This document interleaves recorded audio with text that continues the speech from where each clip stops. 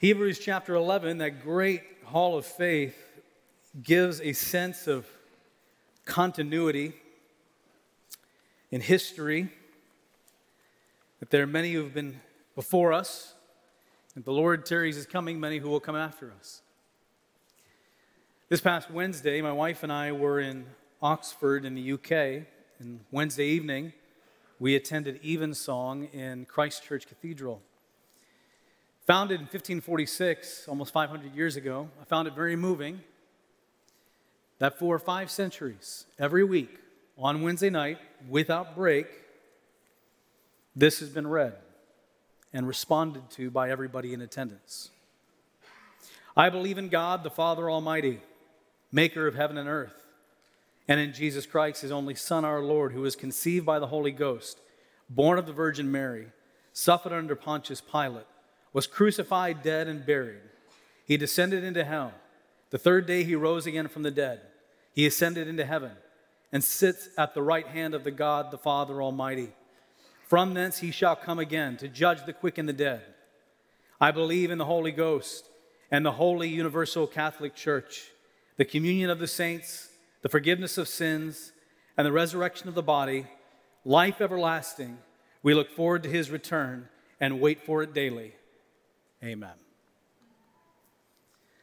So for almost 5 centuries, the stones of that old cathedral have soaked in the reading of the Word of God in different forms and that creed that I just read. It is a reminder that in history that we do stand on those who go before us, and though, of course, there are some other theological challenges with regards to that cathedral, it was nonetheless a moving experience. One of the things, however, that did grieve me as I was in attendance was that in all the beautiful liturgy and worship, and aside from that creed, that much of the scripture that was given was clouded and actually concealed by much tradition and pomp. And so as we understand God's word, and even what makes Reformation tradition and doctrine as we stand in the line of those who go before, specifically in the last 500 years, is a centrality of God's word, and not just hearing it and not just being involved in liturgy, but actually understanding it. So you walk away and say, this is what I understood the Word of God to say and mean, and here's why and how it applies to my life. It gives me understanding of who God is. It gives me understanding of his character so that I might have a dynamic and ongoing relationship with him. So this morning, we're going to be looking at God and who he is and how he parents his children. Hebrews chapter 12, beginning in verse 3. Consider him who endured from sinners in hostility, such hostility against himself, so that you may not grow weary or faint-hearted. In your struggle against sin, you've not yet resisted to the point of shedding your blood. And have you forgotten the exhortation that addresses you as sons? My son, do not regard lightly the discipline of the Lord, nor be weary when reproved by him, for the Lord disciplines the one he loves, and chastises every son whom he receives. It is for discipline that you have to endure. God is treating you as sons. For what son is there whom his father does not discipline? And if you are left without discipline, in which all have participated, then you are illegitimate children and not sons. Besides this, we have had earthly fathers who disciplined us, and we respected them. Shall we not much more be subject to the Father of spirits and live? For they disciplined us for a short time, as it seemed best to them. But he disciplines us for our good, that we may share his holiness. For the moment, all discipline seems painful rather than pleasant, but later it yields the peaceful fruit of righteousness to those who have been trained by it. May God bless the reading of his word. Heavenly Father, we come before you again and ask that you would again make the word live to us. And I pray that you would show in me, show in us those areas. Discipline our hearts and lives into holiness in obedience to you. And in Jesus' name we pray again. Amen. As we read through this text, I'm struck by the parental overtones that are inherent in this text. Father-son relationship between God and the believer. And so in that parental theme, we're going to unpack this text again so we have understanding. As we come into the text, it is important to note that words are not inert. Words are not inert. They carry with them preconceived meanings and baggage. If I give you a word, you probably come to that word again with some preconceived notion of what it is and what it means. And as a parent with your children, you want to help them understand those meanings and the full picture as best as you can so that they can walk away in life with a clear understanding of what is true and what is right. If I say the word gender, giving our social realities, you may come to that word with different baggage or understandings, or maybe it becomes a political discussion. And yet when we understand gender, we see that back in the creation of Genesis 1, that God created man, God created woman, and that in those objective defined roles that God has defined, and we have no right to redefine, that through those God-created roles, there is glory and satisfaction, and to redefine them invites self-destruction. Slavery. There's a historical one. When I say slavery, we may think of the slavery that plagued this nation, a slavery system that was built on ethnic prejudice, and that slavery existed simply because of the color of one's skin. A horrible travesty on history in our country.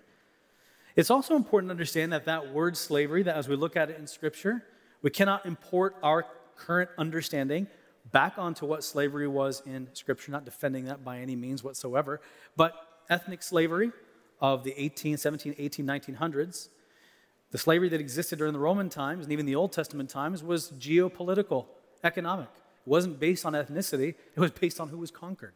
And you could actually rise out of slavery, and we have evidence of those who rose out of slavery and become governors in Roman cities. So a word that carries with it a lot of meaning that we have to understand and dissect fully, even across history. If I say the word taxes, you say, amen, too much. And yet the Bible says taxes are a good thing. Otherwise, why would Jesus say pay them? Now, we can debate over how much and how little. And matter of fact, to that, vote. Pray for those in power. And honor those in power, regardless of the political party. And that's not a political statement or a political talk. It's just simply that if you are a Christian, the Bible says pay taxes, pray for those in authority, and honor them. Amen? All right. Marriage. Is marriage just a social contract? No, the Bible says marriage is a picture of Christ with his church. It's a word that has much more than what we have attached to it. Submission. When we hear the word submission, what we hear is suppression. And if you're a woman, that is exacerbated historically, societally, even within the church, traditionally, submission inherently carries a negative aspect, or to submit to those under authority. Rather, however, Scripture says submission is a recognition of roles and authority, and is something that Jesus Christ himself does to the Father, and the Holy Spirit does to the Son and the Father. Tithing. Got to do it. Instead of Scripture says that giving sacrificially, way beyond even what the traditional understanding of the tithe is, it's an act of worship. It's a part of our regular responsibility as a Christian, and being attached to a people, it's being attached to a local expression of God's people in the local church. And giving sacrificially is something that we're to be a part of. Holiness. Just a checklist, right, of do's and don'ts. No, holiness is what God is. Holiness is God's beauty. And to be holy is to be like God. Grace. You know what grace is? Grace is sin doesn't matter, and God will always forgive because he doesn't really care about sin. So says much of the evangelical church. What is grace really? Grace is favor undeserved, and grace is something that's been given to you that came at a great cost to God himself. And so we are called to strive to live a life worthy of the grace that we receive. Not to get grace, but to live a life worthy of the grace that's already been given to us. We need to understand these words. We need to understand them from a biblical perspective. And as we read this text in Hebrews chapter 12, I am struck by that word that is used multiple times, that word discipline. Not as a noun, not as I have discipline in self-control, but rather discipline as a verb, as in to discipline your child, or God disciplining you. And as we come to this word, let's be honest, it's a negative word for the most part in our minds. It's a negative word. We've struck it from our parenting. We don't punish our children. We don't discipline our children. And by the way, I believe the Bible teaches that you're supposed to spank those God-loved, sinful little ones. Discipline, and we live in an age where you do not discipline because that restricts their growth. You know what? You're right. It restricts their growth into greater sin. Discipline. We see it as a negative, anti-authority. It's restrictive. And if your father or your mother were harsh or abusive, the concept of discipline is even exacerbated as a negative aspect. So we have to come to this word and actively dislodge the notions and the preconceived ideas we have about what this is. Now, what is the biblical understanding of this word? How do we understand it in relation to our Heavenly Father? And here's a key question for the morning. How does our Heavenly Father parent his children? How does our Heavenly Father parent his children? Now, before we answer that, let's remember where we're at. Hebrews 1 through 10, those 10 chapters have been talking about the worthiness, loveliness, and the superiority of Jesus. Hebrews 11, examples of faith who look to Jesus. Hebrews 12 and 13, where we're at currently, now shifts to exhortation and instruction with verses 1 and 2 of chapter 12 to run the race, brother and sister. And then in the passage that we come to right now, it's you do not run the race alone. He treats you, God, as his own. And here's the big idea for this morning. The big idea for this passage is that God treats you as beloved sons. God treats you as beloved sons. Ladies, please do not get tripped up on the masculine term. Men have to reconcile being called the bride of Christ, and you are sons. And both of them have theological understanding. The bride of Christ, that we are materially and spiritually united with the Son, never to be broken, that sacred marital covenant that is accomplished at the cross. Sons, because sons are the full inheritors of the Father's estate. They bear his name. And so, brothers and sisters, you are sons if you've trusted in Christ. The big idea here is that God treats you as beloved sons. How does he treat you as beloved sons? 5 things this morning. How does he parent you? How does he treat you as beloved sons? Number 1, he gives you an example. He gives you an example to follow. Parenting 101, people say, I just want to know how to parent my kids. Here's Parenting 101. Be a good example. It's not rocket science. Your kids will see who you are, what you love, the passions you pursue, the way you talk, and they'll see if you're the same person at home that you're at church or in the workplace. Examples are powerful. The power of examples in parenting cannot be overstated. What do your children see you do? What are your passions? How do you treat your spouse? And singles, grandparents, what is your example among your friends or your family? God gives us an example because he knows we need an example. We need someone to look to, and he gives us that example in the person of Jesus. If you remember in verse 1 and 2, it says, looking to Jesus, the author and finisher of our faith. And then in verse 3 here it says, consider him. Consider him. Consider Christ. It's a middle imperative in the Greek. The imperative, this is not optional. Look at Jesus. You want to run this race well? Look at Jesus. The middle voice has the emphasis of you, yourself, not someone else for you. You, yourself. You need to make the decision to consider him, to look at his example, and follow after him. Your church can't make it for you. Your parents can't make it for you. Your friends can't make it for you. You, yourself. Consider, imperative. He who endured from sinners such hostility against himself. He endured the cross, the beatings of an illegal trial, the mockery of the crowd shouting, crucify him, the mockery of the soldiers and the scribes and the Pharisees, the Sanhedrin, the Sadducees, there at the cross saying, if you're God, save yourself.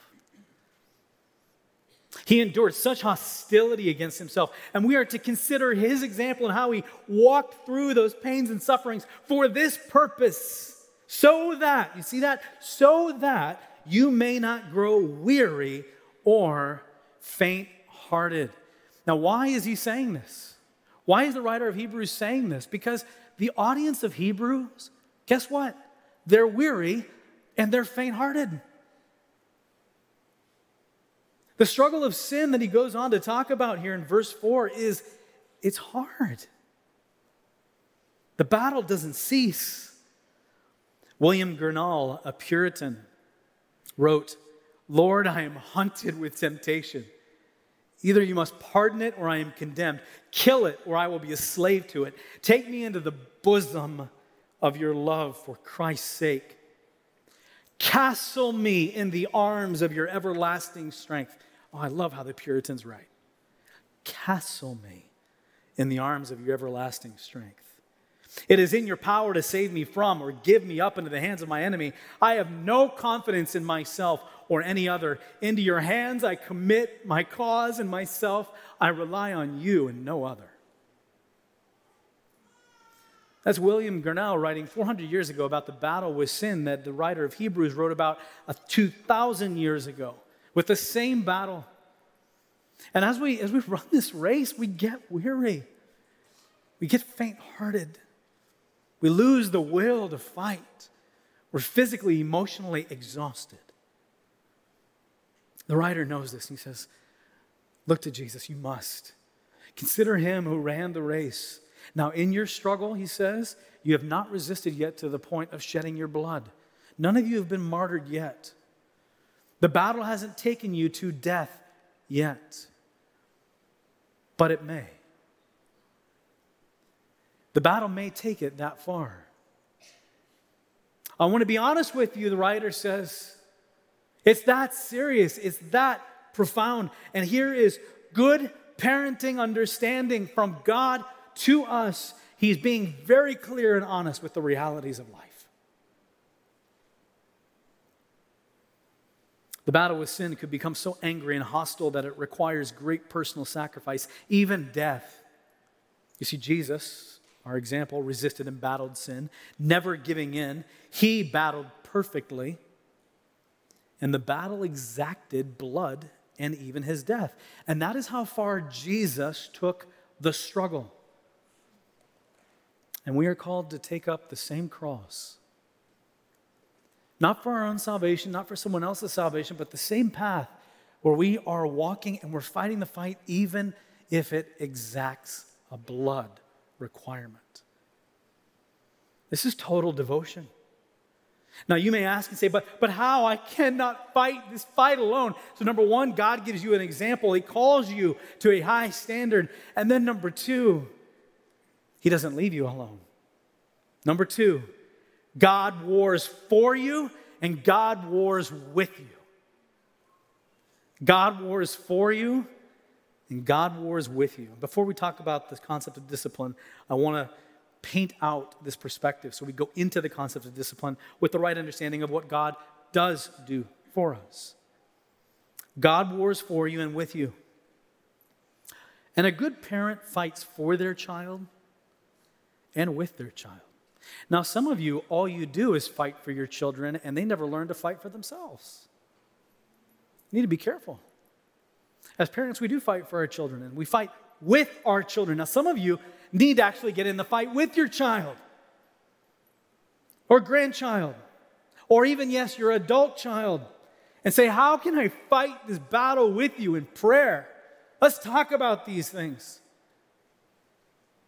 God fights the battle for us, but he also fights it with us. And I want to give you just 10 brief things. I know you're like, how is that going to be brief? We're going to try. 10 ways in which God wars for us and with us against sin. And number one, the very first one is salvation, the cross. This is where God wars for us on our behalf, destroys the power and the penalty of sin, and eventually the presence of sin. It's what the cross does. It's what Christ did for us on the cross. And this is the first step, and none of the other 9 can be set in motion, God warring for you and with you, unless salvation is first in place. Richard Elaine, another Puritan, called salvation a wonderful, lopsided trade. He said, "What a blessed exchange have you made with me, to give me yourself, an infinite sum, for myself, a mere nothing." The blessed, lopsided trade of grace. Dane Ortland wrote, "God didn't meet us halfway. He refused to hold back, cautious in assessing our worth. No, that is not his heart. He and his Son took the initiative on terms of grace and grace alone, in defiance of what we deserved, when we, despite our smiles and civility, were running from God as fast as we could, building our own kingdoms, loving our own glory, lapping up the fraudulent pleasures of the world, and repulsed by the beauty of God, and shutting up our ears at his calls to come home. It was then, in the hollowed out horror of that revolting existence, that the Prince of Heaven bade his adoring angels farewell. It was then that he put himself into the murderous hands of these very rebels, and a divine strategy planned from eternity past to rinse muddy sinners clean and hug them into his own heart, despite their squirmy attempt to get free and scrub themselves clean.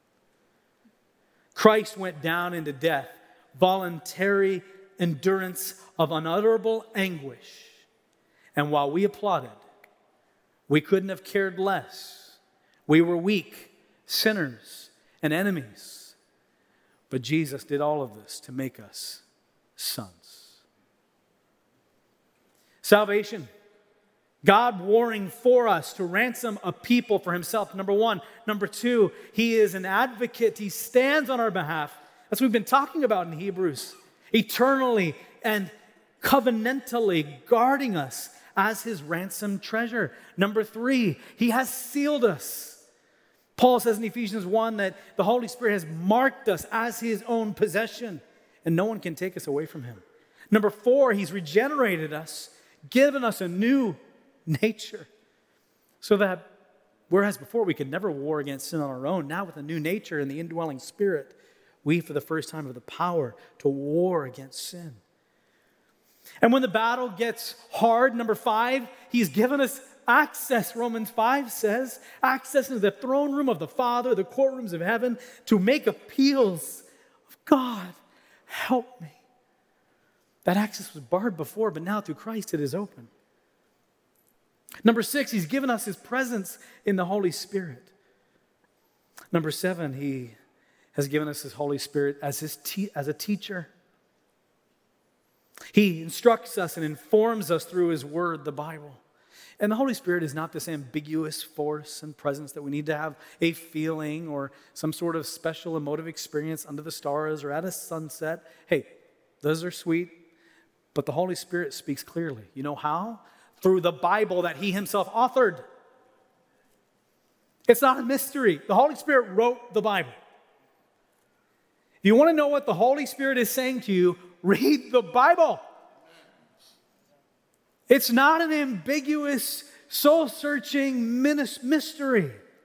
Read God's Word. Pray for His illumination, and the Holy Spirit will bring forth His truth through His Word.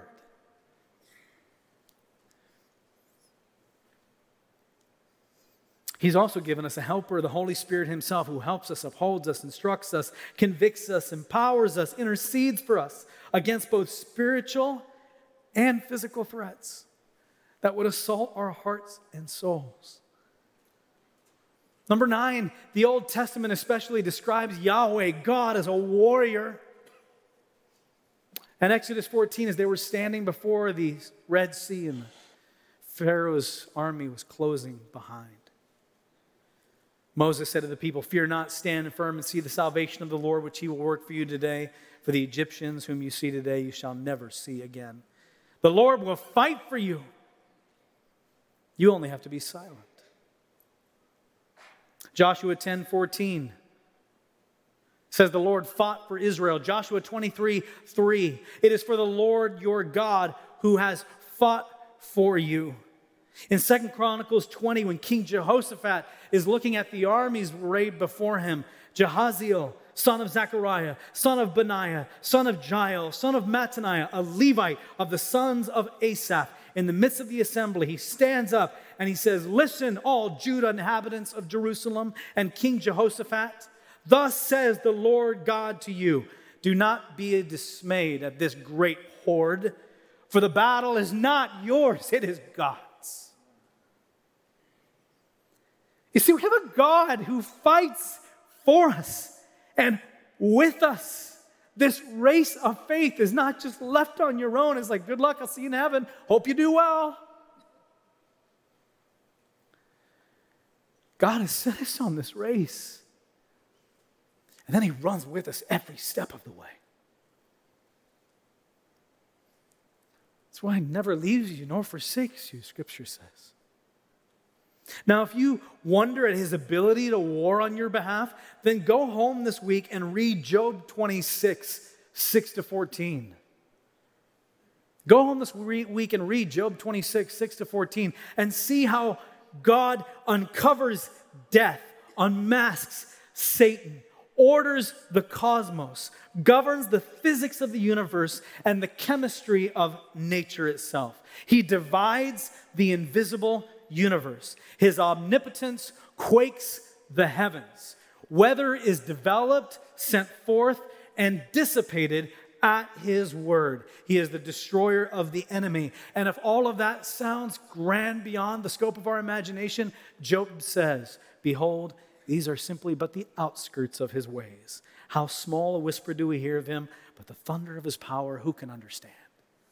All of that, it's just but an itty bitty tiny bit of His omnipotence. And that God fights for you and with you. Number 10, He fights for you and wars with you as your Father, as your Abba. Instead of a wrathful judge, you see, there's been a disposition change because Jesus took the anger on the cross. Now the Father looks at you the way He looks at Jesus. And that just astounds me every time I say it. And I'm going to say it again and again until it's something that you know I'm going to say when I get to this type of a topic. John 17 says that because of who we are in Christ, God the Father does not love you as a sinner. He loves you now the way that God Himself, the Father, loves God Himself, the Son. That's a disposition change. He loves you as that Father. He has a particular affection for you, an affection and love that you share with Jesus Himself. You've been given access to the inner Trinitarian love and fellowship of God, and you're under the guardianship and covering of the Father of the universe as His child. So that's who your Father is, and that's who your God is. That brings us to number 3. This is the third point. Now I just gave you 10 points. This is the third major point. Number 1, he gives us an example. Number 2, he wars for us and wars with us. Number 3, your heavenly Father loves you so much that he disciplines you. He disciplines you. Your Father loves you so much that he disciplines you. I said earlier that a good parent fights for their child and with their child. Even allowing them, and I add this, even allowing them to experience hardship and suffering so as to instruct them fully. Now, in our day and age, there is a trend, the lawnmower mom, the lawnmower dad. Son, go out there and mow the lawn. You're not going to do it quite the way that I want it, and I don't want you to get hurt, so just walk behind me as I mow it for you. We're going to pave their way. Make sure that there's no bumps, few turns, and few hardships and sufferings. What you have prepared them for is a world that does not exist. Parenting is loving them, fighting for them, fighting with them, and sometime allowing them to fall and say, now I love you and I'm here with you, but what do we learn from this? Don't run into the road. Don't jump off the trampoline that's 6 feet high. It hurts. Don't run into that wall. You will lose.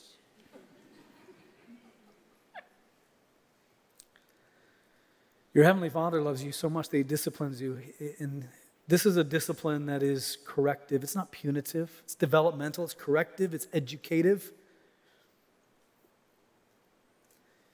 Verse 5, have you forgotten the exhortation that addresses you as sons? My son, do not regard lightly. You see that? My son. Remember who you are. Do not regard lightly the discipline of the Lord, nor be weary when reproved by him. For the Lord, listen, disciplines the one he what? Loves. And chastises every son whom he receives. It is for discipline that you have to endure. God is treating you as sons. For what son is there whom the Father does not discipline? If you do not, take in the logic here, if you do not love your child enough to discipline them, you're actually not treating them as your child. You hear that? If you're not willing to lovingly discipline your child, you're not actually treating them as your child. You're not taking responsibility and love them enough to guide them. Because here's what's going on. In Hebrews, the people are experiencing hardship and they're weary and they're faint-hearted, and the enemy means it to destroy them. But God, what the enemy meant for evil, God means for good, and uses those difficulties, even sufferings, to refine us and to wean us off of sin and teach us to rely on God. Don't despise when by God's grace he points out in your life some sin.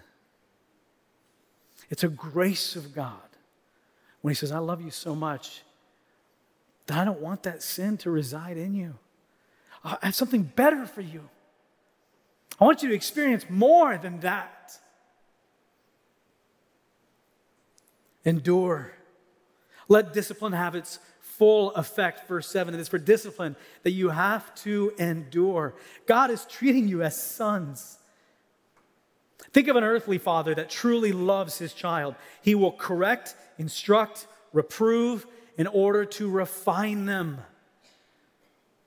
Those who are not disciplined are not sons. That's what Scripture says. Good fathers discipline and are respected. How much more the Father of spirits, a very unique phrase, the Father of spirits, not used very many places in Scripture. This actually might be the only place. I'll have to look that up again. But it's a very unique term of God. Not Father of spirits, capital S, Father of spirits, small s. Meaning, you have a father of flesh, a physical father. How much more does if your physical father is doing his best to love you and to guide you and to refine you, if he's a truly loving, good father, with his limited perspective and knowledge, how much more the Father of your immortal being, your spirit, who is not inhibited by sin or a partial picture, knows exactly what you need, knows exactly the amount of struggle that you can take and what is needed to refine you. How much more can we trust him that regardless of this battle now and this struggle now, he who was for me and with me has a purpose through it to refine me. That's hard truth. Do we believe that even the hardships of life under the loving hand of God, he loves you so much, he is going to discipline you? And number 4, God works for what is best for you. Not what you think is best, but what is best for you. Verse 10, for the earthly fathers disciplined us for a short time as it seemed best to them. But he, God, disciplines us for our good, that we might share in his holiness. He disciplines us and refines us and even corrects and reproves us and rebukes us because we are his sons, because he loves us, and because he doesn't want us just to be happy, he wants us to be holy. And in that holiness, we are truly happy. God works for what is best for you. A good parent seeks what is best. Not for what is good, not for what is expedient, not for what is convenient, but what is best. It might be good for your kid to play football, basketball, or soccer. I'm all for sports and what it teaches. But if that takes the place of being with God's people and prayer and the reading of God's word, you are trading something good instead of for what is best. Make sure your priorities are in order. That which is eternal. What is the point of them getting a scholarship to an Ivy League school or even Oxford University and they lose their faith? Better they work without a degree in a basic job, but love Jesus and gain eternity. Amen. Parents, grandparents, church, get our priorities straight. Parents, even as our Heavenly Father parents you. Now, parenting is a long-term investment. And in verse 11 it says, for the moment, all discipline seems painful rather than pleasant. But later yields the peaceful fruit of righteousness by those who have been trained by it. And sometimes we're like, God, this is not very pleasant. This does not feel good. And sometimes when you tell your child no, they won't like you for it. Are you going to be their friend or are you going to be their God-given parent? There's a difference. And we pray that at some point you become friends. Our Father, who is our friend, puts us through discipline, and it doesn't always feel pleasant. But do you not remember that he's treating you as his child? He loves you, and he's warring for you. He's warring with you, and part of that warring with you is being willing to be honest and say, this needs to be corrected. This needs to be refined. This needs to be adjusted. It's a long-term investment. Do you see that in the second half, verse 11? It says, later it yields the peaceful fruit. Later, not now. It'll take time. Later it yields fruit. And see, this is the beautiful thing. Parenting is a long-term investment. And God will never quit on you. Isn't that good news? He will never quit on you. Why? If you have trusted in Jesus, you are his child, and you might be difficult, you might be stubborn, you might complain, and you leave your shoes at the door instead of in the closet where they belong. But your God never quits on you. Because that's my son. That's my child. He's my boy. She's my girl. And I will never stop fighting for you. But I love you so much. I'm not going to let you walk out into the street. That's dangerous. I'm going to tell you that, you know what? You need to be careful with your friends. Be holy. Guard your eyes, your heart, your mind, and your ears. Your Heavenly Father loves you so much, He cannot help but show you and teach you the truth. God is treating you as sons. So submit yourself under your loving Father. Run the race. Endure. Fight the fight. In closing, again, I read another Puritan, which, by the way, I say Puritans a lot. That's a hint. You should read Puritans. They're great. This is what Richard Elaine says. It is true, my heart wars against you. It riots and rebels against you. But do I resign myself to it? Is it a pleasure to me? Am I at peace with it? Lord, you know I cannot rid myself of the iniquity in my heart. I cannot do the things that I would. I cannot pray as I would. I cannot listen as I would, nor think, nor speak, nor live as I would. Wherever I go, sin goes with me. Where I stay, it stays. If I sit still, there it is with me. If I run from it, it follows me. I cannot rest. I cannot work. I cannot do anything. Sin is always hounding me. And yet, blessed be your name. This I do. I fight against it. I wrestle with it. Though it so often takes me down. I do not trust it, though it flatters me. I do not love it, though it feeds me.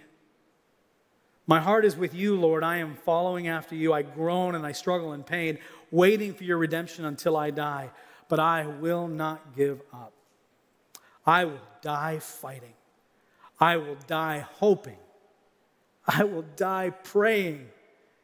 Save me, Lord. Do not delay, my God. Save me, your child.